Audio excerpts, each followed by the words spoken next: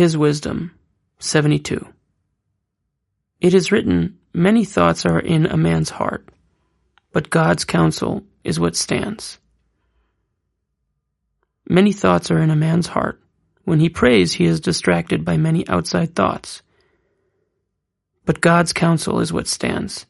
This innermost point is called God's counsel. Within this point, your intent is to God alone.